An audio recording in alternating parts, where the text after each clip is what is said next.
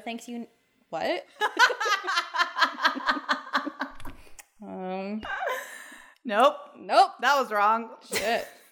Welcome back to No Thank You Next. I'm Megan. And I'm Rachel. I know the name of our podcast. You've only said it like 5 more than million 31 times. Yeah. Way more than that. True that. God. You'd think you'd learn it by now. You'd think. But I haven't. That's okay. That is okay. I feel like I set myself up in a weird way where I can't look at you. Oh, no, it's me. I moved. We both moved. Oh, you did move. Yeah, I like moved further back. We both moved and I'm off to the side. I know. We're just not going to look at each other. But yeah. I mean, it matters. Guys, I'm sorry that the sound has been off the past month. I don't really know. Yeah, it's been a while. Like the sound, the quality, like the theme song was really loud compared to the rest. Then I was able to even out our volumes, but then the fan in the room made it louder. I'm trying to figure it out. I don't know what happened between. It was even better when you first moved here. Like the first episode, we did 2 parts. It was great. It was great. Yeah. And then I don't know what happened, but the mics will not make our volume in the edit loud. It's weird. It's weird. I haven't changed anything. Everything is the same. I don't know. So I apologize if you guys notice a difference. But I'm trying to fix it. I know. Trying. Well, I mean, and my kid comes in here when she's like, I'll be in the shower and she'll just be playing in her room and then she'll come in here and play in the podcast room and fuck up the knobs. Yeah. Stop fucking touching it, Sam. You need to put it in a glass case. I know. Oh my gosh. We should get we'll cut out electrical tape and put little markings. Or I'll get not a dry erase marker, but a chalk marker. Oh, that's a good idea. And I'll just put little notches where all the You'd think in 31 episodes we would have done that. Every time we're like, I guess we'll try this. Yeah. Well, didn't you tell me that My Favorite Murder, they kept holding their microphones for 80 episodes? Yeah. Not that many, for a long time. For a long time. And still, and then until you could hear their hands moving and stuff. Yeah. And then their volume would get really low because they would not realize. They would move. They would reach. Which gave me hope about us. Yeah. Yeah. Completely. At around 100, we'll figure it out. I believe in us. At least we have a marker now. Yeah. For sure. Yeah. Yeah. So if we don't get it by 100 episodes. Well, then fuck us. Yeah. We're not throwing in the towel. Just deal with our sound. Yeah, exactly. It's going to be the same after 100. But you'll be used to our sound. But you'll be used to it by then. It's us. It's our trademark. Exactly. God. We got this. We got this, girl. Oh, my goodness. All right. Anything to catch up on? My antibiotics and my inhalers are working famously. Guys, she's not coughing. I'm not coughing. I coughed one time the other day. That was it. I know. Yeah. And I didn't know what happened. It was a weird thing. And last night I was out with my old neighbor and I was laughing so hard. I had a cough attack. But that's been it. And I'm so grateful. Honestly. I would be too. Mm-hmm. One cough attack. Mm-hmm. That's usually how I know that I'm getting over a cold. Yeah. But it's the worst possible marker for getting better is I get these cough attacks where I cannot breathe. Yeah. I can't stop coughing. Yeah. And I'm choking on air. My face is red. My eyes are watering. People are trying to ask me are you okay? And I'm trying to tell them. You gotta keep your arms up. Open those lungs. Open the lungs. Oh God. It's just, it's bad. It's just I know I'm dying. I'm sorry. It's the worst. I used to have to get off the phone at work. Because I'm just I'm sorry, I'll call you back. And then I hang up and then I run to the hallway so I could just cough my fucking lungs out. That's really intense. Yeah, it's awful. And then you just get this wave of embarrassment. My face gets really hot because I'm just people can hear me. Because it's loud. It's loud and it doesn't stop. And when I feel I'm done, I'll usually start back up again. I'll just keep having this smoker's lung cough for the next 10 minutes. And people are are you okay? It's yeah, I'm fucking fine. I'm getting better. Yeah. You can't tell? Yeah. Oh, that's the worst. It's honestly the worst. But you're finally better. I know. Thank heavens. Woo, woo. It's been 3 years. It really has been the entire length of this podcast, probably. I've been sick the whole time. Yeah. It's an off and on thing. Yeah. It's either you or me or both. And then it's It's been so long. I just got over a cough when I was with my neighbor last night. And she's like, oh my God, when my husband coughs, I want to murder him. I was like, what does he cough like? And she's like, I don't know how to explain it. It sounds like it's fake. He's like, Oh, God. And she's like, I just want to slap him. And I was like, she's like, so honestly, like if anyone can be around you when you've had a cough that long, like what a blessing. Right, exactly. What a blessing. Oh my God, it was so funny. She's like, yeah. And then when we went back to the house, I was like, Paul, I want to hear you cough. He's like, that's weird. Why do you want to hear me cough? I was like, I don't know. I just want to hear, like, what is your cough sound like? I'm just really interested. Yeah. And she just looked at me and I was like, I let it go. You knew at that point. Yeah. You just had to let that one slide. Yeah. But it was really funny. Oh my gosh. When Mike sneezes, he's like yell sneezes. Oh my God, that's my brother and my mom. It drives me insane. Like scares me. It scares me. It's like, close your fucking mouth. You don't like know that it's coming. Well, sometimes I know that it's coming because like he'll start looking up and just no, like, and you're like, earmuffs. Yeah. And like so I sometimes I'm just like purple monkey dishwasher. Like, oh my God, yeah. I'm always like, I was like, think of pink a purple elephant's cow. fucking. Yeah. I'm like, what was the color of the last rabbit you saw? And he's like, what was the fuck? I can't. That's the best. Oh, it's my favorite. Just like you gotta fuck people over. Yeah, he's like, because that's scary. Yeah, you gotta stop. I used to tell my dad, bless you, in the exact same way that he would sneeze. Oh, so he would just like, you, and I'd be like, bless you, like I'm beating just the same cadence and everything. Oh my God, that's I can't do that with Mike though. He sneezes like 5 different ways and they're all yelling. He'd be so annoyed. Of like, that's how I feel when you sneeze. I give you 2 bless yous and then I'm like, shut the fuck up. Oh my God. That is not a secret. He already knows that I yell at him to stop sneezing. Just saying. He knows how much I hate it. Ugh. Sneezes. Poll question. What is it that your significant other does where you just want to fucking strangle them? Write us in. How do you want to murder your significant other? Write in at No Thank You Next. Right? My God. It's true though. There are just these things. You don't see them coming, but then one day you just murder them. Yeah. And you're like, oh, right. That was it. That was what happened. Got it. Now I know. Too late, but now I know. Yep. See, you're early on in your relationship. Yeah, everything's cute now. Yeah. I'm fully aware that like right now everything's wonderful, cute, just adorable. Everything's a treasure. Oh, everything is. Yeah. You never want to let those things go. No, he doesn't want to fart in front of me. Aw. I know. I mean, that's really nice. I know. It's very sweet. I was like, what are you going to do? Like when we're together for 6 full days. Yeah. And he's like, I don't know.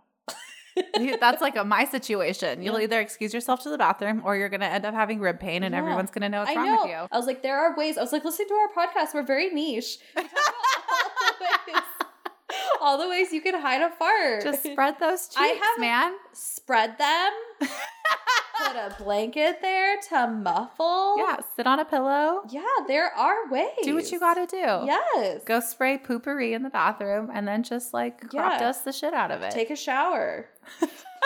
Do it right before you shower. But the issue is when you hold them, then when you can't get them out. Yeah, when you have the opportunity to fart, nothing comes out. No. It's like all you want is someone to lay on top of you. Or you have to do a headstand. Out. Yeah. Oh, does that help? Just go upside down. You're like moving the air. Oh, interesting, guys. Write in. Does that work? I can't do a handstand. Do the yoga pose, legs up the wall. Yeah. That'll just help filter that out. Oh, that's a good idea. Right? Have you ever seen the meme where it's like a bunch of girls dancing in a nightclub and it's just like, that's why girls go to clubs, is because it's the only safe place for them to fart, like without inhibitions. They're just like in a club, just like farting it up. Because you can't hear anything. You can't smell anything. You're just dancing the night away. Ugh. That is so God, I just, what a dream. Fart with abandon. Yeah. Like, what a dream to be in a loud, crowded place where you can blame a fart in sound. Yeah. To anyone. Anybody. Anyone could be the culprit. Right? You could just be standing at the bar ordering a drink and just like let her rip and nobody would know. All this fart talk's making me want to fart. Your stomach's like, yeah, my stomach's like.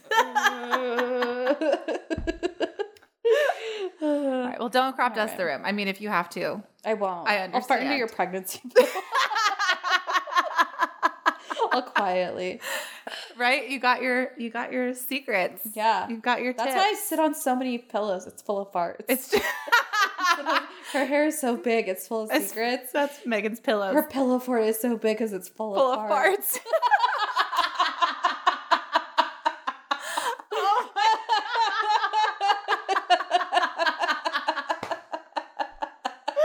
Oh my God. Nothing's ever been more pillows. Me. Can your brother please just like make you like a Game of Thrones type chair out of pillows and just farts? Just clouds. It's like you're in the clouds, but they are your clouds. I'll leave this in, Nick. Start working. Do us the honors. Please. Oh my God. There was a time where Mike and I, a long time ago. Mike and I were first dating and we were over at his parents' house. And I got really cold because his mom just like kept the AC pumping. Oh. So I asked him for a blanket. And so after like 15 seconds, he gave me the blanket. And I was just like, laid it out and put it on top of me. And I was just like, Did you fart in this blanket before you gave it to me? And he was just like fucking dying laughing. He was laughing so hard. So he totally like cropped us his blanket and like he like bundled it all up in a little hot air balloon and then threw it at me. He smallpoxed you. Yes. Oh my God. He's the evil white man that tried to give you smallpox. Smallpox. That happened. And I still love him. Wow. Even just after like that. Pocahontas. See? Just blinded by love, people. Gosh. That poor 8-year-old love. I know. So like, God damn it. Oh my gosh. Okay. Well, my story is not about crop dusting. Okay. Good. But it does involve a trash human. Oh, good. I love trash humans. I mean, we would be out of a gig if there weren't any trash humans. That is the truth. That's what I'm saying. Preach, sister. So I have an ironic story for you today. And not only is it ironic, not like Alanis Morissette ironic, because it's not ironic. Don't you think? It's deeply frustrating. Mm-hmm. And honestly, the news articles left me wondering if the sentence was true justice or if this nagging feeling that I got once I finished writing this essay is an indication of what we all think really happened. I will tell you about Bruce Beresford Redmond and Monica Burgos, but they're married, so her last name is also Beresford Redmond. Okay. This dude, Bruce, was in the news recently, and you'll understand why when I get to the very end. But yeah, this guy is pretty, I like told Mike, I'm like, I'm so excited about the story I'm writing. It's such a good one. And I told him the name. He's like, I just wrote about this dude. I was like, oh my God. I feel the same way about my story today. I always feel very excited. Yeah, because it's just like, it's nice when you have like a plethora of information. Because sometimes it's like 1 to 2 news articles and you can't really write much about it. Build a story. Yeah, but this was like chock full of information. Oh my God, yay. So Bruce Beresford Redmond was born April 20th, 1971, and he's from New Jersey. Ooh. He is a TV producer who, with a partner, created and produced MTV's Pimp My Ride back in 2004. Whoa. Yeah. So the guy was very impractical though. Like, who needs a TV in their trunk? It was insane. I just don't know. Like, I know. The lengths that they went through. It was like the sound systems and stuff were cool. The paint jobs were always dope. But it was like that car apart as soon as they drove home and sold it all. Exactly. They're like, let's put a fish tank in there. Yeah, let's put a stripper pole in your Honda Civic. It's like, what am I going to do with that? Thanks. He was also very involved in the show The Contender, which is a boxing competition show that hosted Sylvester Stallone and Sugar Ray Leonard in 2005. So, whoa, pretty cool. Yeah. And more famously, he was a producer for the show Survivor. That show has been on. Yeah. I don't know this story, but I know about him. Okay. And I just recently also saw a photo because, he was in the news. Because he looks completely different than what he was. Crazy different to the point where I was like, is this the same story I'm thinking? Same? Yeah. And I Googled it and I was like, you look fucking crazy different. TMZ just put something online about him, like just crazy beard and everything. Yeah, like, but his face looks even so different in different shape. Yeah. Like, it's so weird. Okay, sorry, go on. No, so it dawned on me when you said that, obviously. It's like, that's because that's what people the Survivor refer to him as, because it's the most popular. When it initially happened, everyone was like, Survivor, so like the producer or whatever. What was he? He was a producer, yeah, exactly. The producer of Survivor, like blah, blah, blah, blah, blah, blah. Yeah. Okay. And so, and I couldn't believe it, but they're still filming that show. It's been on since 2000. Oh my God. I recently heard a clip and it was about a girl, a bug went into her ear and there was like audio. I know. And it truly like scarred me. I haven't watched that show in a long time, but that was when reality shows, like before like MTV's like Real World and Road Rules. Mm-hmm. Like I remember I was telling my little brother about that show. I'm like, you'll never know about this. But this was like the first, like MTV had it first with reality TV. Yeah, and then for sure. They brought it into the mainframe for all the baby boomers. Oh yeah, you baby Survivor. Boomers, you fucking love Survivor. Love it so much. And the other one, Amazing Race. Still on. Yeah, exactly. Those two. You baby boomers love that shit. Ugh, they just give me anxiety. I know. I don't enjoy those. No, I do not enjoy those. So Bruce's job is to create drama for entertainment value on these shows. He's the producer. He needs to amp up what the viewers are going to take in once they tune into his show, and he needs to have those viewers stick around and watch the whole thing. He needs to keep these audiences captivated. Mm-hmm. It's challenging. Yep. We understand that. Yes. But he's good at what he does, so bam, he's making money. Nice. Bruce is married to the beautiful Brazilian-born Monica Burgos. Oh. She was born in Rio de Janeiro on April 8th, 1969. Ooh. She loves to entertain. She's a social butterfly, and she has such an allure about her that people are drawn to her. Like, she doesn't have to go out of her way to meet people. People just flock to her. She owns this restaurant and bar on Venice Boulevard in Los Angeles called Zamboomba. I was like, I knew I was going to mess that up.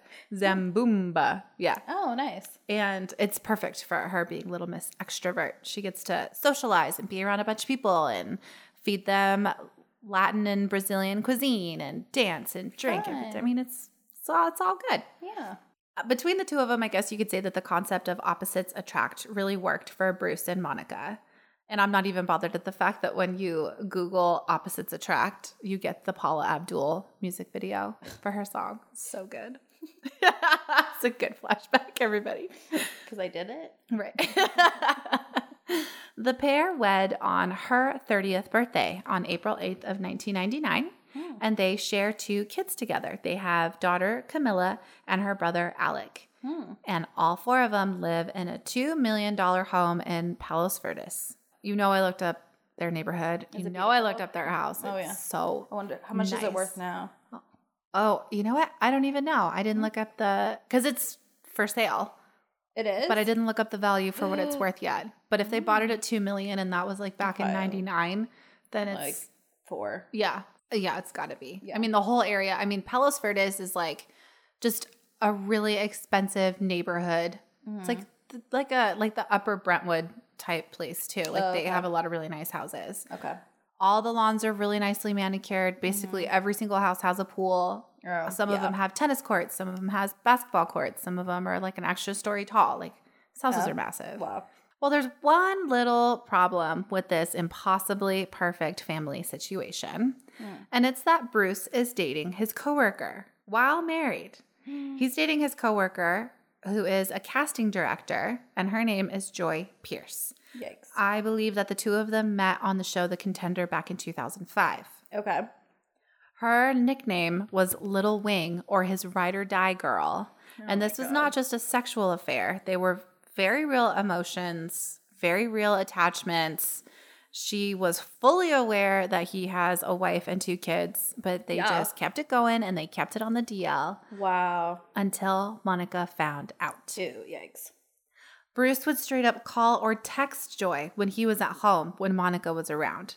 And I think he just got so comfortable with his situation that he created that he wasn't even fazed by his own behavior. Like he didn't think it was wrong to text his mistress while he was like hanging out with his wife. Oh my God. I already get you're not supposed to have a mistress, but like you're doing that in front of her is just like slapping it in the face. Yeah. You're just like, forget where you are. Yeah. And just complete disrespect. Yeah, absolutely. Monica was devastated with the news of the affair and the fact that it had spanned for years after she found out. There were texts and emails that Monica found, and it just broke her sweet little heart. That's not all. Bruce also has a thing for sex hotlines. He was spending hours on the phone And he even racked up a $5,000 bill. Oh my God. That's a lot of time and money spent on a sex hotline. That's insane. That's insane. But like, this was all happening in 2010. Pornhub was started in 2007. I know you have a computer in your house. Just consult your local Pornhub.com. Just watch. It's free. You can participate if you want and pay money, but what an idiot. Porn is free. You don't have to pay $5,000 for it. What an idiot. I also learned that Pornhub is Canadian owned and operated. Oh, thank you, Canadian. You really do? I was telling Mike that, and I'm just like, it's got to be like the most polite sex in Canada. Like, was it good for you, eh? Oh, yeah, eh? Sorry. Help yourself to some maple syrup on the way out. I just can't. Sorry, I give you so many orgasms, eh? Sorry, I know. And then, for those of you who don't know, because I thought this was really funny, Pornhub participates in April Fool's Day. Oh. And so one year they had Cornhub. Oh, and so it was like, every single picture was about like hot buttered corn. Yeah. But like the descriptions were like very sexual, but it was all corn. And then another year they did Hornhub, like saxophones and trumpets, trombones, French horns. I love them. Oh my God. What a bunch of sweet peas. Just so funny. But the content can be very aggressive. It's exactly. You got to really work on your searches. Yeah. I'm not into stepsisters. A lot of men are on the front page. Right? I don't want to look at the hot videos. I'm just going to look for something. Making love. You know what? I'm going to go to Pornhub and look up making love just to see. Mm-hmm. Just to see. It's happening, guys. It's very romantic. I'll screenshot it and put it on Instagram. Feels like something just kidding. We'll get blocked. All right, guys. Back to business. Okay. So Bruce confided in his mom. And he told her about the affair. Oh, my God. Which is shocking because I feel like if I ever had a situation like that, fucking person I'm not going to go to my parents. Yeah. They're going to be like, you're fucking dumb. Yeah, exactly. Fix what are you doing? And why did you do that? Yeah, exactly. Yeah. Like, no. Those things are familial, private couple things that you work through. Or involve a therapist. Yeah. Don't involve your mom. Yeah. Yeah. So his mom wanted the two of them to work through it if that's what they both wanted. And she even told Monica, why don't you try a trial separation? Don't actually get separated. Your house is so big. Why don't you stay in your room and then have him stay in the guest room, like down the hall or like in another part of the house? Yeah. So that way you guys can figure it out and you can talk about things if you need to. And it's not so different that the kids are wondering like what's going on. That's good. Yeah. Monica just is so ballsy. She started emailing Joy, the side piece. I mean, she wanted to gain some insight on what the fuck was happening in between them and ask questions about why he would stray away. Because it's always like, what does she have that I don't have? Of course, yeah. So you start putting yourself in that category and you got to know. Well, Joy told her in an email that Bruce isn't a man of his word and to be careful. What? I'm sure that he told Joy, like, oh, I'm going to leave my family and it'll just be you and me. Yeah. And that never happened. Yeah. Cliche lies. Exactly. So he wanted to have his cake and eat it too. Spring of 2010, Monica's known about this affair for a while, and she is just at her wit's end. She flees their home after reaching a breaking point, and she wrangled up her two littles, and she flew to Hawaii to just give herself a break and just take a time out and do her thing. God, that's what I do every time. I know. I'm just like, I'm upset. Let's go to Hawaii. Just gotta go to Hawaii to really get it out of your system. It's that salt water. It only cleanses if you're in Hawaii. Cheating off of you. So she got to spend one-on-one time with her kids. Mm-hmm. She got some motherfucking distance to clear her head, being 2,400 miles away. Yeah. And after all of that thought and spending time with her kids, she decides not to give up on her marriage and to work out her shit situation with Bruce. She comes home and Bruce is acting differently. He's more emotional and he's crying about nearly losing her, which he's never done before. He's never been emotional when emotions are needed. He's always just been kind of passive or just very stone-faced about things. Okay. So it seems like he felt that he understood what it was going to feel like without her and the kids there in the house, and it made him sad. Or he just did a really good acting job to try to win her back. Who knows? He says that he doesn't want to lose her and that he was crazy apologetic, and he offered to take her to a trip for her birthday. And he told her, wherever you want to go, you pick the place, and that's where we're going to go. So she decided, and they scooped up their kids, and they took their little family to Cancun, Mexico. Okay. They booked a stay at the all-inclusive 5-star Moon Palace Hotel, and they all stay in one room because the kids are under the age of 7. Yeah. So everyone's staying together. Yeah. They stayed active with the kids. They did a lot of outdoorsy shit, and they enjoyed the resort. Okay. Sort of. Monica sees that Bruce is texting Joy while they are on their trip. Ugh. And that is just the last fucking straw. Yeah, what a dick. Monica's in communication with her sisters to let them know of the situation, and she tells them that she's unhappy. And her sisters let her know that they support her and maybe that it's best that she goes through with the divorce. Yeah. Maybe this trip is when Monica decides to break the news about wanting a divorce because hotel employees witnessed the couple arguing and fighting.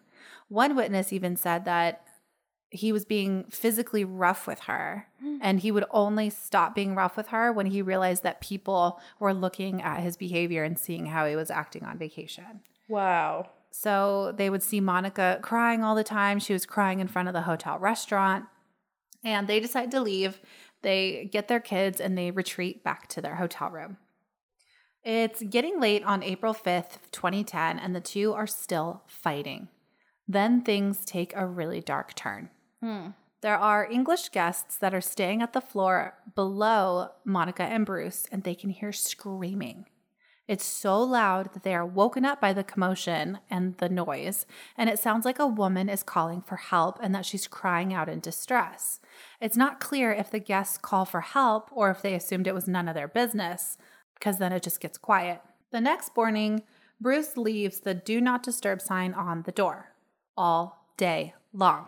He doesn't allow any staff members into the room to clean it or do a check-in. If his kids ask where his mom is, he just tells them she went shopping for the day to get out on her own and to treat herself and maybe do a spa appointment later that night. The kids don't see her all day on April 6th, and day turns into night and there's still no sign of Monica. It's now April 7th. In the morning, Bruce calls the front desk of the hotel and asks if anyone has seen his wife, as she went shopping the previous morning and she just never came back. He needs to know who to call for an emergency, and after he hangs up, he calls his sisters-in-law, so Monica's sisters. He tells Gianni that Monica went missing, and Gianni asks questions and doesn't believe his answers, especially now with all the shit going on between Monica and Bruce. She'd want to be able to be there with her kids. She wouldn't leave her kids with Bruce if she was like really upset over their situation. Yeah. She really doesn't like to shop, let alone go shopping by herself, and she's not a spa person. She's probably one of those people that just doesn't like to be touched. Oh my gosh, these are all stupid things to say. Right?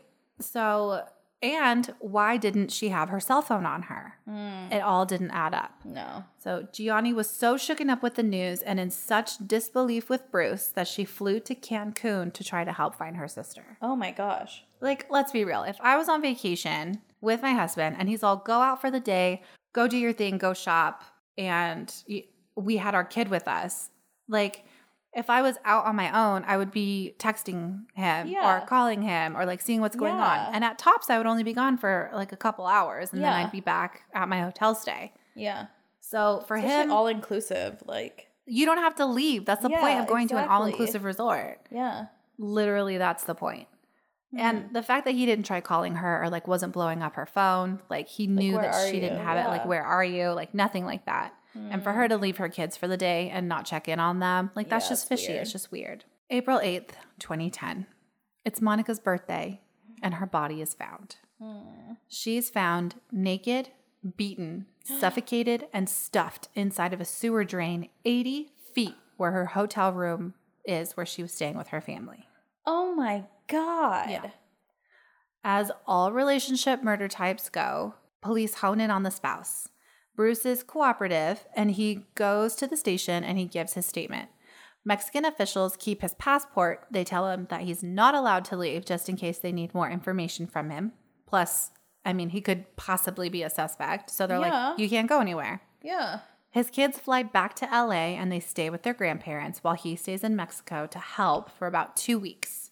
And then he sneaks back into LA, literally. Police officials kept his passport to keep him somewhat detained in Mexico, but this guy uses his survival from his Survivor TV show skills. Oh my God. He hitchhiked from Cancun to the border town of Nuevo Laredo, which is really fucking far from Cancun, and it borders Texas. So he went like from the like little peninsula down of Mexico all the way up to the Texas border. He hitchhiked there. Oh my God.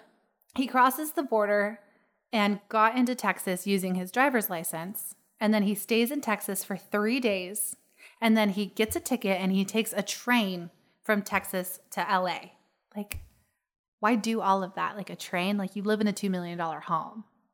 What are you doing? He's just trying to be so sneaky. Like, why didn't you fly? You don't need a passport to fly from Texas to California. Yeah. You just need your ID. It was just like, it's too wishy-washy. It's just like too questionable about like, why is he doing that? Yeah. Plus, he wasn't even supposed to be in LA. So everyone was surprised to see him because Mexican officials told him you have to stay here. And then it was a slap to the Mexican police officers because they wanted him to stay there. They told him to, but he just ignored everything and then went back to LA. Oh, and here's another red flag for you. When Monica's sister, Gianni, was in Mexico speaking to the police, she said that the person in charge of the mortuary was there and was asking her what she wanted to do with her sister's body. And Gianni said she wants to bring her home back to Los Angeles and bury her there. And then she was told Bruce already came and paid to have Monica cremated before leaving Mexico. So just so you know, if you want to have somebody cremated before...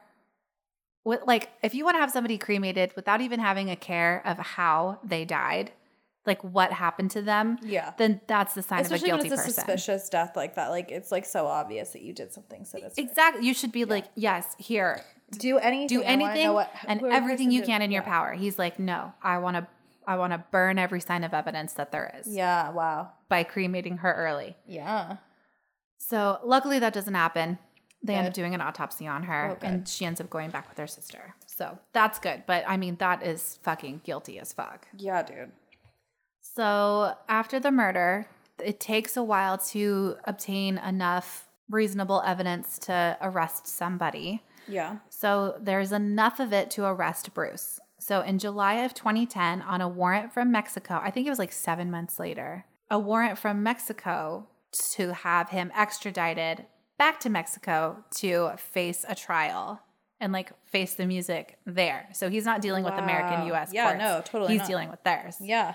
So that happened. So he knew that he got arrested and then he was extradited to Mexico February 8th of 2012. Wow. The evidence compiled against Bruce points to him committing the crime, but it's not 100% proven.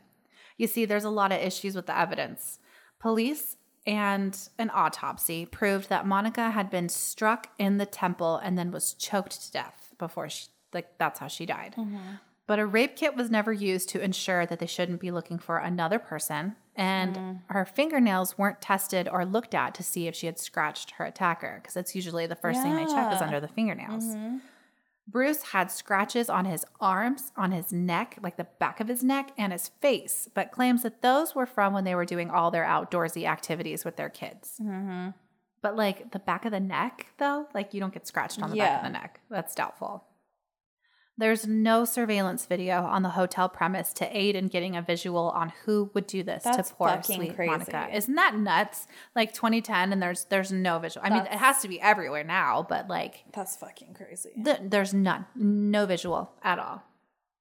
The door electronics show that someone was going in and out of the room the night that she went missing. So it's like speculation that he was going out to look for a place where he could put her body. Bruce claims that he was just going out to look for Monica to see if he could see her while the kids were sleeping. Okay. No. Yeah. No. If you're not calling her on the phone, then you're not going outside and looking off of your balcony. I know. To what see are you if she's fucking there. Like, looking for? Are you over there? Are you over there? Hello. Hello. Where are you, Monica? Like, what? Like, what are you doing? Off your balcony? Like you're fucking Rapunzel? Yeah, it just doesn't make any sense. No, that's not the right. No. Romeo and Juliet, like you're Juliet. Yeah, Romeo and Juliet. But yeah, so the screaming that woke up the hotel guests, Bruce said it was his kids playing a game. What? The report said it sounded like a grown-ass woman in distress calling for help. Mm-hmm. But the people who heard the noise, they flew back home. They weren't fully interviewed and they weren't kept in Mexico for questioning, so there goes that little slice of evidence. The crime scene itself was tampered with. Unauthorized people were walking in the grass. They were covering up vital clues. No one was wearing gloves when they were handling the situation. Oh my God. Crime scene evidence went missing, or it was like damaged. It was just messy, and it made the case against Bruce that much harder. God. Bruce claims he didn't hide his wife's dead body in the hotel room with his kids there, and there's no evidence that his kids even saw anything because they all stayed in the one room. So I don't really know what happened. I just don't know. Bruce stayed in Mexico's prison for 4 years before a trial began, since there was at least enough circumstantial evidence to show probable cause that he killed his wife. Yeah. He was convicted of her murder in March of 2015 and was sentenced to 12 years in prison. Okay. Well, prisoners in Mexico are eligible for early release after serving 60% of their sentence. So that sounds just as bonkers as you think it does. So counting time served before his trial, Bruce only served 7.5 years, and he just got released a couple months ago in July of 2019. He's living with his parents, he gets to see his kids again, and he's maintained his innocence this whole time. So he made money off of other people's drama for entertainment to only find himself in those deep emotional waters, but he managed to come out free. Ridiculous. I hate him. That's ridiculous. I didn't know the insane story behind it. It's just so nuts. Bonkers. That's insane. I just want to know, like, he's so smart and he comes up with these traps for people to get themselves into because he's working on shows like Survivor. Yeah. He puts people in this predicament for them to get their way out, and he knows the answer to how they're going to get their way out. I feel like he put himself in that same exact position when they went to Mexico. Wow. So I don't really know. I don't know. I think that justice was not served. No, absolutely not. I feel like he should still be in prison. And to put her down there naked. Yeah. To like not even respect her enough. Yeah. To like clothe her. There was probably his DNA all over her clothes. Oh, I'm sure. So he took him and like, did yeah, whatever. like where were her clothes that she was wearing? Nobody found him. Ugh. Yeah, like she didn't have her phone on her. Her money was missing, but there were no like weird charges on any of her credit cards, and her clothes were nowhere to be found. But it's just like, horrible. But he just has the mind to create something so ugly. Ugh. You know, I just don't like you. Ugh. Well, in good news, I'm going to tell you another awful story. And this one involves a child, so trigger warning. And she would have been our age. Oh, Lord. I know. So that's why I also was just like, it's just crazy. You feel it even more. Yeah. Because you could put yourself in that perspective. Like, this was me. Like, this exact year, time, all of this was me. Oh, gosh. So, okay. Let's roll. Let's flash back to 2001, December of 2001. We're in Holland, Arkansas. It's about 50 miles north of Little Rock. Casey is 12 years old, and she lives in a super duper small town. She's miles away from her neighbors and basically living in the woods. So her and her family were crazy secluded, and she's often home alone. Her older brother is college age, and he's attending a local college, but he's just never really home. Right. Because they live so far away. It takes forever to commute there, come back. And her mom had passed away, Aww. So that just left her dad raising her, and he was a police officer. And due to it being an incredibly small town, the staff was basically like him and a couple other officers. So he's never home either. Nope. Right. Nobody's ever home. They lived, she also lived far from her friends, and so her friends barely came over. And her phone calls were considered long distance. Oh my God. Can you imagine? No. Yeah. Move. I know. It's like so nuts. So anytime she made a call to her friends, it was considered long distance. So she barely called her friends. Like, I can't imagine when I was that little, like, not calling my friends.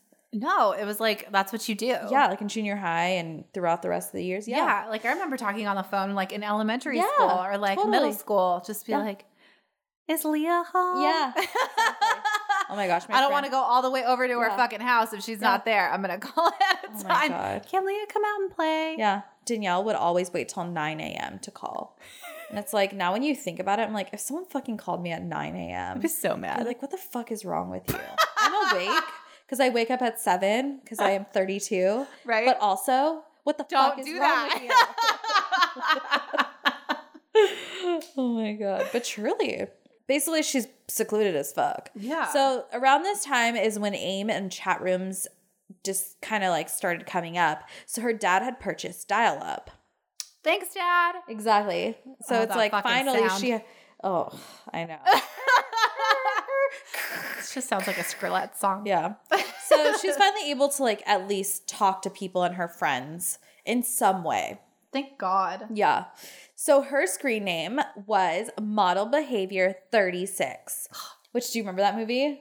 With Model Justin Behavior. Timberlake? Justin Timberlake? Yeah. Model Behavior is a Disney movie. No. Oh. It was like these two girls that looked identical and then they switched lives. One was a model and one was, I can't remember what. And Justin Timberlake was like in love with the model, but it turned out she wasn't a model. She was like the normal girl. And then they like fell in love. Oh you know, I don't know. I saw it. I don't, but, like, I don't remember. I don't remember what happened. But like Justin Timberlake, and then there was like Sarah. And then this happened. I just think of like Tyra Banks when she was a Barbie doll and she came to life. Oh, that was I just sang that song to someone the other day. That's hilarious. I was like, I don't feel like a star today. And she was like, just shine bright. I was like, shine bright, shine bright. You're a star. Be a star where you live, where you are. Be a star. I don't remember the name. What was that movie? What was the name? I got it. Oh, they did a second one. It just came out during Christmas and I watched it and it was horrible. She did a sequel like 20 years later. Let's see. Barbie movie. It was called Life Size. Life Size. Life Size Model Behavior. Yeah. I mean, they're very similar. Very similar. Yes. Doll came to life. Justin Timberlake was a doll. Right. But there were two people who switched. They were twins and they traded places. No, wasn't it the one? No, she didn't switch places in that one. She was like friends with Lindsay Lohan. And like she was like an abandoned child. And but you don't remember any of it. I don't remember this one at all. But like, so Lindsay Lohan was struggling. So do you remember, sorry to go off on this tangent, do you remember the McDonald's commercials where they like the kids, their parents were like, great news, honey, we're going to go to a museum after we're done with lunch. And all of a sudden they could hit pause. And then they had like their body double come in and they're like, okay, you have to go to the museum while I like enjoy my hamburger and french fries and play. It was like each kid got to like switch places and they, but like, I don't remember that at all. Oh my God. I know. Shoot. That had to be from like 91. Yeah, I don't remember that. Old commercial. Yeah. So her screen name had Model Behavior 36. The 36 was her brother's jersey number from football. Aw. I know, so sweet. That's cute. At first, when she is using these chat rooms to talk with, at first she's just talking to her friends. She would talk to her friend Samantha, who's 13. Her screen name was Cutie Patootie 87. And again, it's just crazy to think like I was born in 87. That's so and funny. Then one of the girls is, I think they're 12 and 13. So I think one girl was like, oh no. So she was a year younger. So she was born in 88. Okay. Yeah. So she talked to her friend Sam and she talked to her friend Jessica. And her friend Jessica's screen name was Always with a Z Singing. I feel like that would have been my screen That name. would have been yours. Jazz hands, 6969. Oh my God. I don't even think I knew what 69 was at the time. Did. No. I went to the Apple store to get my computer fixed, and she was like, I always get so embarrassed when I have to use my old email that I created after I had AIM. And it's Abercrombie, whatever numbers, and then at Yahoo. Yeah. And I was like, can I change? Like, I was at Apple, and she was like, can you give me your email, and then we can like set, what's your Apple ID? And I told her, and she's like, okay. Like, a lot of people are embarrassed. And I was like, can I change it? She's like, nope. And I was like, that's so cool that Apple was invented when I made fucking stupid emails and screen names. She's like, yeah, mine's horrible too. Don't worry. Yeah, they're all bad. I'm like, what the fuck? They were all bad. Why doesn't Apple let us change it? I legitimately have to use it for everything. That sucks. I know. And I'm just like, Abercrombie. And they're like, how do you spell that? I was like, ugh. That store's gonna be gone one day, and then they're gonna be like, "What's that?" That's it's so embarrassing. You're so hip. God, so stupid. I had stupid ones too. We all did. We were all just dumb as hell. It? Anyways, so these girls would be in the chat rooms, and they would just be like talking about makeup, boys during their days, like just random stuff. Which I implore everyone who's around our age to go watch Pen 15 and refresh on what your junior high life was, right? Because I felt like it completely refreshed like everything I forgot.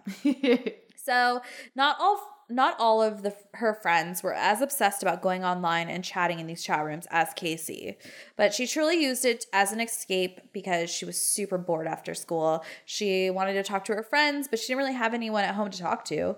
So her dad, like most in the early 2000s, thought this was a safe way for her to communicate with her friends. The internet was new, and they didn't know the stranger danger of online. So on New Year's Eve of 2001, Casey and her friends decided to join a chat room with strangers. It was a Christian teen chat room, so they figured it was safer than the other options of other, random chat rooms. Yeah. Unfortunately, like most other chat rooms, this one was just as pervy. So, and it was New Year's, so like the cool people were probably out because you can't bring your computer/smartphone out to the world. So they were like fucking mingling and like actually creating memories on New Year's. So what was left in that chat room was just like the weirdest of weirdos and 12 and 13-year-olds. Right. So they ended up meeting a boy named Dave in the chat room, which I'm sure many of you remember. Basically, you would type in the little box ASL, your age, your sex, and your location. Mm-hmm. And of course, we all lied. But Dave, they thought, was an honest, wonderful California Christian blonde boy. So he ends up responding, 17 years old, from San Diego, California. So one, to them, that was exciting. They had never talked to an older boy. Mm-hmm. And two, his picture was a straight up surfer cliche California dude. Cool. So they were super excited. Her friends joked that they didn't travel. They were lucky to even make it to Florida, which truly, like, what a dream. Disney World is there. It's right there. It's a dream vacation. It really is. So Casey gets really wrapped up into this chat with Dave, and the other girls chat with him, but not like Casey. Casey would describe her and Dave as being super close friends. They talked every single day. Wow. Casey begged her friends to add him on the Yahoo Messenger, which truly was like, who were you, Yahoo? Like trying to be AIM, Like, exactly. Get out of here. Just like the stupid stepsister. Like, nobody cares about you. Get out of here. Go back to your room, Yahoo chat. Yahoo, who are you? We want AIM. Okay. Yeah, okay. Ba-da-ding. Like, yeah, we need our door closing. Yeah, exactly. Or the sound when one opens, it was like, oh, then who's online? Who got here? What door open? Right? It would just be me and Emma, and we'd just be like, anybody else gonna sign in after then school? Then you get bored. You go in a fucking chat room. Yep. Yeah. So her friends added him, but again, they never became as close as he and Casey did. Casey's dad, like most, thought that she was just talking to boys and it was harmless. She was safe in front of him and in their home, so it didn't matter. So he would be like, okay, yeah, sure, do whatever you want. Also, wasn't really home, so he wasn't really aware of who she was talking to or what she was talking about. He just, when he was home, he would see it and feel like it was appropriate, so he let it go. Yeah. One night while having a sleepover at Casey's house, Jessica and her were home alone per usual. Casey's dad had worked that night, and they are in the living room doing whatever girls do at a sleepover, and they were like doing face masks or whatever. Playing with a Ouija board. Yeah. Yeah. The huge. And they hear a creak in the kitchen. They like go silent and listen, and then they hear another creak, and it was super loud, the second creak.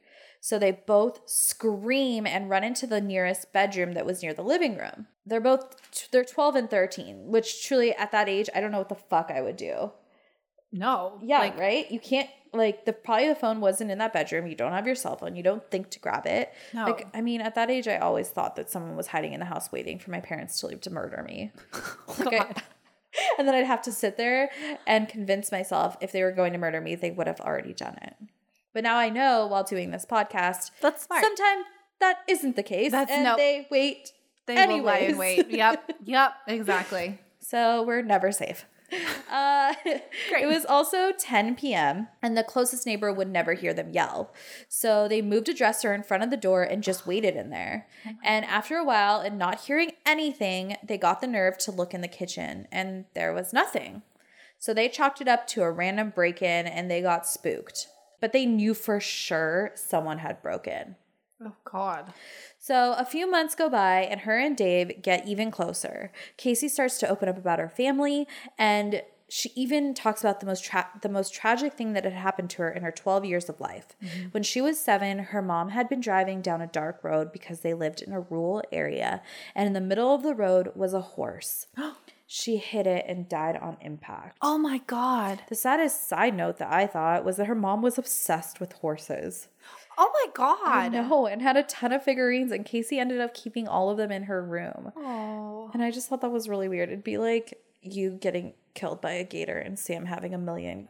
Yeah, like figurines in her room. For real. Like, it's just like...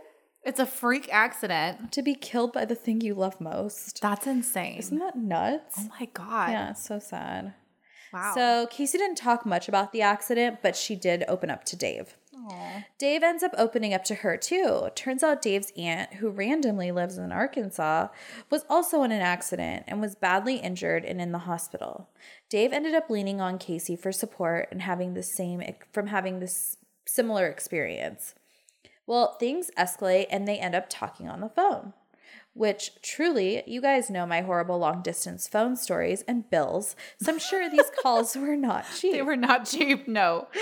So Casey wasn't secretive about Dave.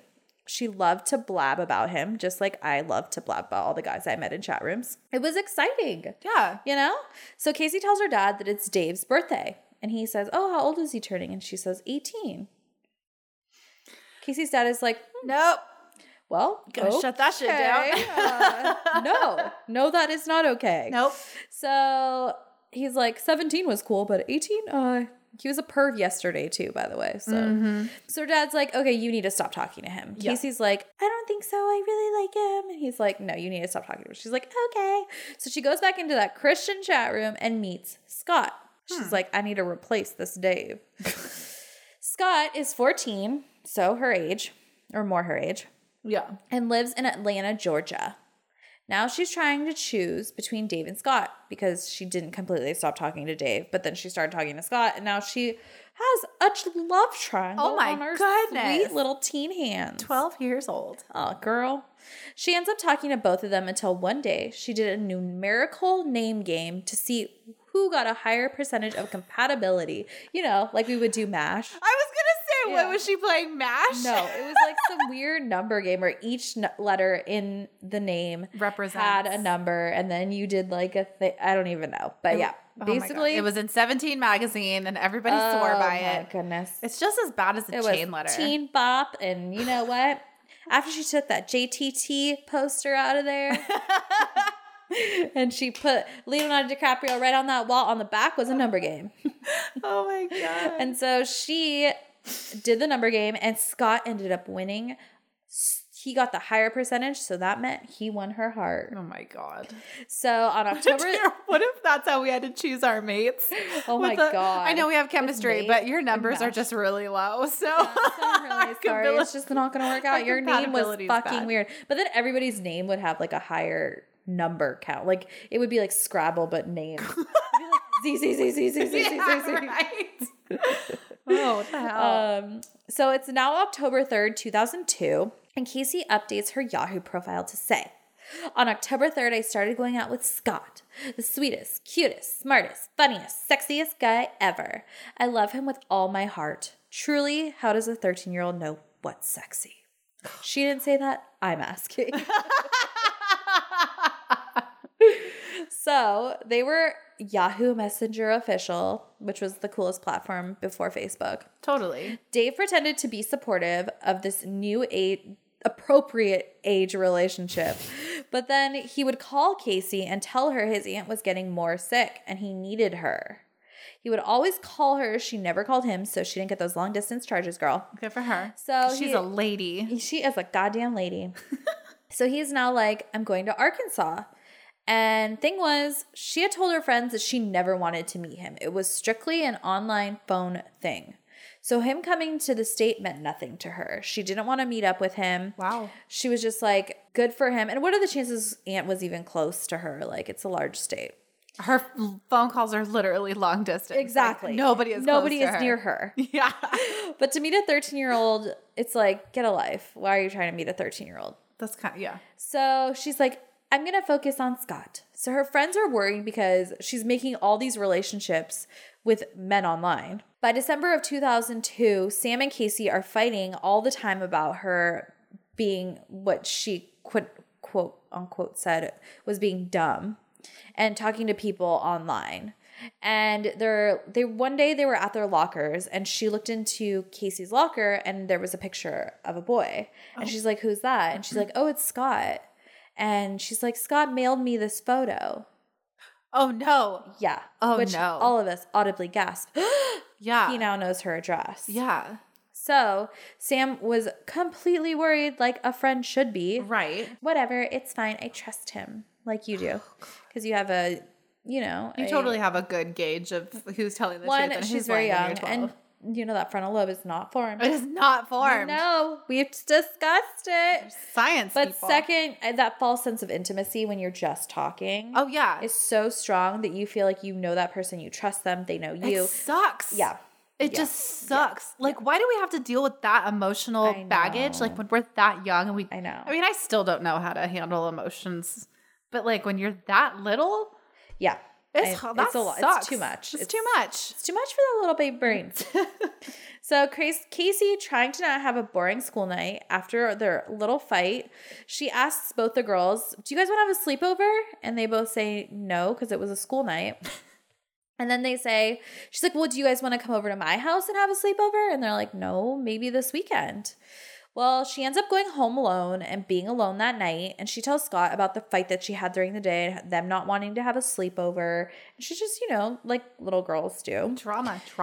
Yeah. So she makes dinner and around 7, her dad calls to check in and she's fine. She's eating dinner. Everything's good. So Casey, now bored for the night, goes into a chat room. Well, unbeknownst to her, someone was breaking into her house again. And this time she couldn't hide fast enough. When her brother gets home, he sees that all the conversations on the computer are still mid-chat and all the lights are on in the house. Oh, fuck. He calls his dad to ask where Casey is, and his dad's like, she should be home. He is worried right off the bat because Casey lives so far, there's no reason she should have left the house. Right. So he leaves work and drives straight home. And he finds her glasses on the ground, bent and broken. Her shoes and her jacket are still there. They start walking around the property looking for her, but they can't find anything. Since he's a cop, he decides this isn't a runaway, so he immediately starts everything for a missing person and gets things in action. By the next morning, the news had her photo.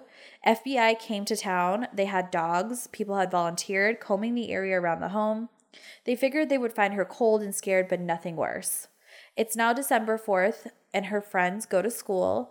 Police are there. The girls thought maybe like Casey just ran away for the night and came back. Right. Like that, how when you're really young, you're just like, this is so silly. Like it's nothing, Yeah. That's what they thought. But they get there and police start questioning everyone and Casey isn't at school. And they lived in such a tiny town. They're just like, this doesn't happen here. Exactly. People don't go missing. No. So they start interviewing her friends and combing through her last chats she had. The friends had told police that Casey had asked for them to have a sleepover, and they told her that they wanted to have it that weekend. And then Sam told the police about how Scott had mailed her the photo. So they knew that Scott had her address. Mm-hmm. So they start searching for Scott and looking through the conversations with Casey. Just 12 hours later, they were in Scott Gordon's front door way. And he's exactly who he said he was. He was a 14-year-old that lived in Georgia. So dead end. Fuck. Yeah. So Jessica and Sam. So Jessica and Sam talk after they spoke to the police, and they rack their brains. They're like, who else would have done something to her? Like, what could have happened? Like, who does she talk to at school? If it's not Scott, who else? They both think Dave. Oh, okay. He had said that he was coming to Arkansas, which was kind of a red flag. Mm-hmm. And they didn't know if he knew where she lived, but they knew that they talked a lot. So once the girls tell police about him, they find out his real name is David Fagan. They search motels and find a car with a license plate from California. The person in the room is named David, but his last name is registered under Fuller. But the manager of the motel tells them that he had checked in earlier that week. He had asked that no maid service go in his room. Oh, no. He complained the internet in the room was down and not working, and he was furious. They get a search warrant and go into the room and find that the bed had not been slept in that night because cops were working incredibly fast. They find the suitcase, and on top of that, they find rubber gloves and camo clothing. No. They now can see whatever happened was sinister. Since he wasn't there, they needed to find him. So they go back to the manager and get the number that was left on the check-in.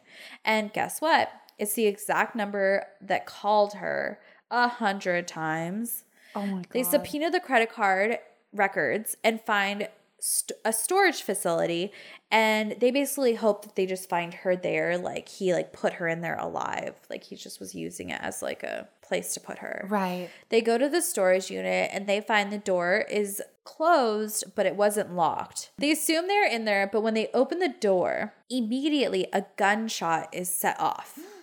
So they back out, and for 3 hours after a SWAT team comes in, they are at a standoff. And during those 3 hours, there's no response out of the locker. Oh my God. So by 10:30 p.m., they're like, okay, we have to go check. Yeah. So they clear the unit, and police go in and find a van parked in the unit. And in the van, they find Casey's body in the back, dead. Oh no. And they find David in the front seat, shot in the head by a self-inflicted wound. Oh my God. Casey had been shot and killed hours earlier that day. I'm not going to go into a ton of details because nobody wants to hear this, but she had been abducted 24 hours prior, drove straight to the storage unit, and sexually assaulted for the rest of that time. Oh my God. Unfortunately, all of her friends found out what had happened from the news. Oh no. Can you imagine? Isn't that so sad? Oh no. There's no buffer. You're hearing all of it as it happened, how they found it. Here are the details, as grisly as they may be. How are you supposed to compartmentalize that stuff when you're that young? It's your friend. That's terrifying. So sad. Oh, it's so Police sad. were so messed up from this. One of the officers said they went home, unplugged their computer, canceled their internet. That they were so upset. They're like, I'm done. It was terrifying what was on the other end of that screen, is what he said. Oh my God. So here is who David really was. Dave was, like I said earlier, David Fuller. Mm-hmm. David was 47, a used car salesman, married with 2 children living in San Diego. What? He had a record of preying on children on the internet prior, which is bonkers since it was so brand new. Yeah. So remember the night of the sleepover when the girls heard that creak in the kitchen? Yeah. Well, David had visited Casey before. Oh my God. He had even cased the area around her house so he knew how to get in and out quickly and quietly. Then found the storage unit and rented that. He had an entire plan prior to even coming back the second time to kidnap her. Oh my God. So the rotten of the rottenest. Yeah. Truly. And like now his children like live without a father that, I mean, obviously it's better, but yeah, like he just killed himself like in that moment. Like it was so worth it to him to die. Yeah. To kill and then to die. To kill himself. Just, it's unbelievable. It's absolutely unbelievable. Oh. So to make sure Casey's legacy is a positive one, her friends and family created the Casey Woody Foundation that is a nonprofit organization dedicated to spreading awareness about the internet and the risks to children. Well, that's good for everybody to know. I want to look it up. Yeah. Because, I mean, at that time, with everything being so new, nobody knew how to warn. Exactly. Even police officers, because they don't know. They didn't know what to do. How ugly it is on the other side. Simply because her dad was a police officer, everything moved so quickly. Yes. But had it been like another child, that who knows? Yeah. Who knows? Honestly. Oh my God. So nuts. That's heartbreaking. I know. It was really sad. That's rough. But it easily, like when I was reading that, like it easily could have been me. There's so many dumb guys in chat rooms I talk to. Same here. Yeah. Same here. Yeah. Holy shit. I know. It's nuts. That's sad. R.I.P. So Casey. Well, I'm glad that there's something to come out of this where, you know, people want to warn others and like tell your kids, tell your friends who have kids. Yeah. There's just a different, and there's in 10 years, 15 years, it's going to be a whole other set of problems that we're going to have to try to learn the rules about and warn our kids. Instagram, or it'll be like another platform that people use. Exactly. There's going to be predators on like basic social influencing sites. It's awful. It is awful. That's sad. All right. Well, let's cheer the fuck up. Why don't we? That's right. Okay. So we have somebody who messaged us at, they DM'd us. If you will. Right. They slid right into our DMs at No Thank You Next podcast. And they kind of made fun of themselves because there are a couple of spelling errors, but I'm going to do my best to make sure that I say the correct words and make it nice and easy. So we have Tori Koo, who sent us a message. Thank you so much, girl. This is awesome. She wrote, girls, I started your podcast 2.5 weeks ago, and I'm already halfway through episode 25. I love your chemistry. The detail and depth you go into your stories always keeps me on the edge of my seat. You always keep the true names of the victims that we need to remember of these horrible crimes. Thank you for telling their story and reminding all of us to pepper spray and then ask questions. Yes, you know, I got that from a different podcast, which is My Favorite Murder. Yeah. But I haven't listened to that podcast yet, so technically it's your saying for me. It's not. Keep up the amazing talent and hard work you put into this podcast. I would totally iTunes review you, but I'm a droid girl. Sorry. You don't have to be sorry, so am I. Apologize, but I still wanted to send you a shout out. Thank you so much. Thank you. That was such a sweet review. Thank you so much. I'm a droid girl too. I can tap on the link in my bio, but I can't do shit with it. I don't have iTunes either, but that's okay. You know what? Send us DMs. It's perfect. It's totally fine. Thank you. Thank you so much. That was awesome. So yeah, guys, even if you don't have an iPhone, it's okay. That's how I feel. You're human. That's how I feel about it. Even if you don't have a platform where you feel like you can write us a review, just DM us because it makes all the difference in the world. We love it so, so much. So don't forget to slide into our DMs, email us, and follow us at No Thank You Next Podcast on Instagram. And tell your friends. Tell all of your friends. Tell your friends. Tell your wives. Tell your husbands. Tell your partners. Tell your sisters. Tell your brothers. Tell everybody. Tell your parents. Don't. If they're baby boomers, they will not be a fan. We put them down constantly. Not them personally, but them as a whole. So if they associate, they know what they will. They know what they did. They won't be happy with their life choices. They know what they did. And baby boomers don't get that because they don't know what memes are. So. They call them memes. They sure do. And that is a mini mimosa. So good.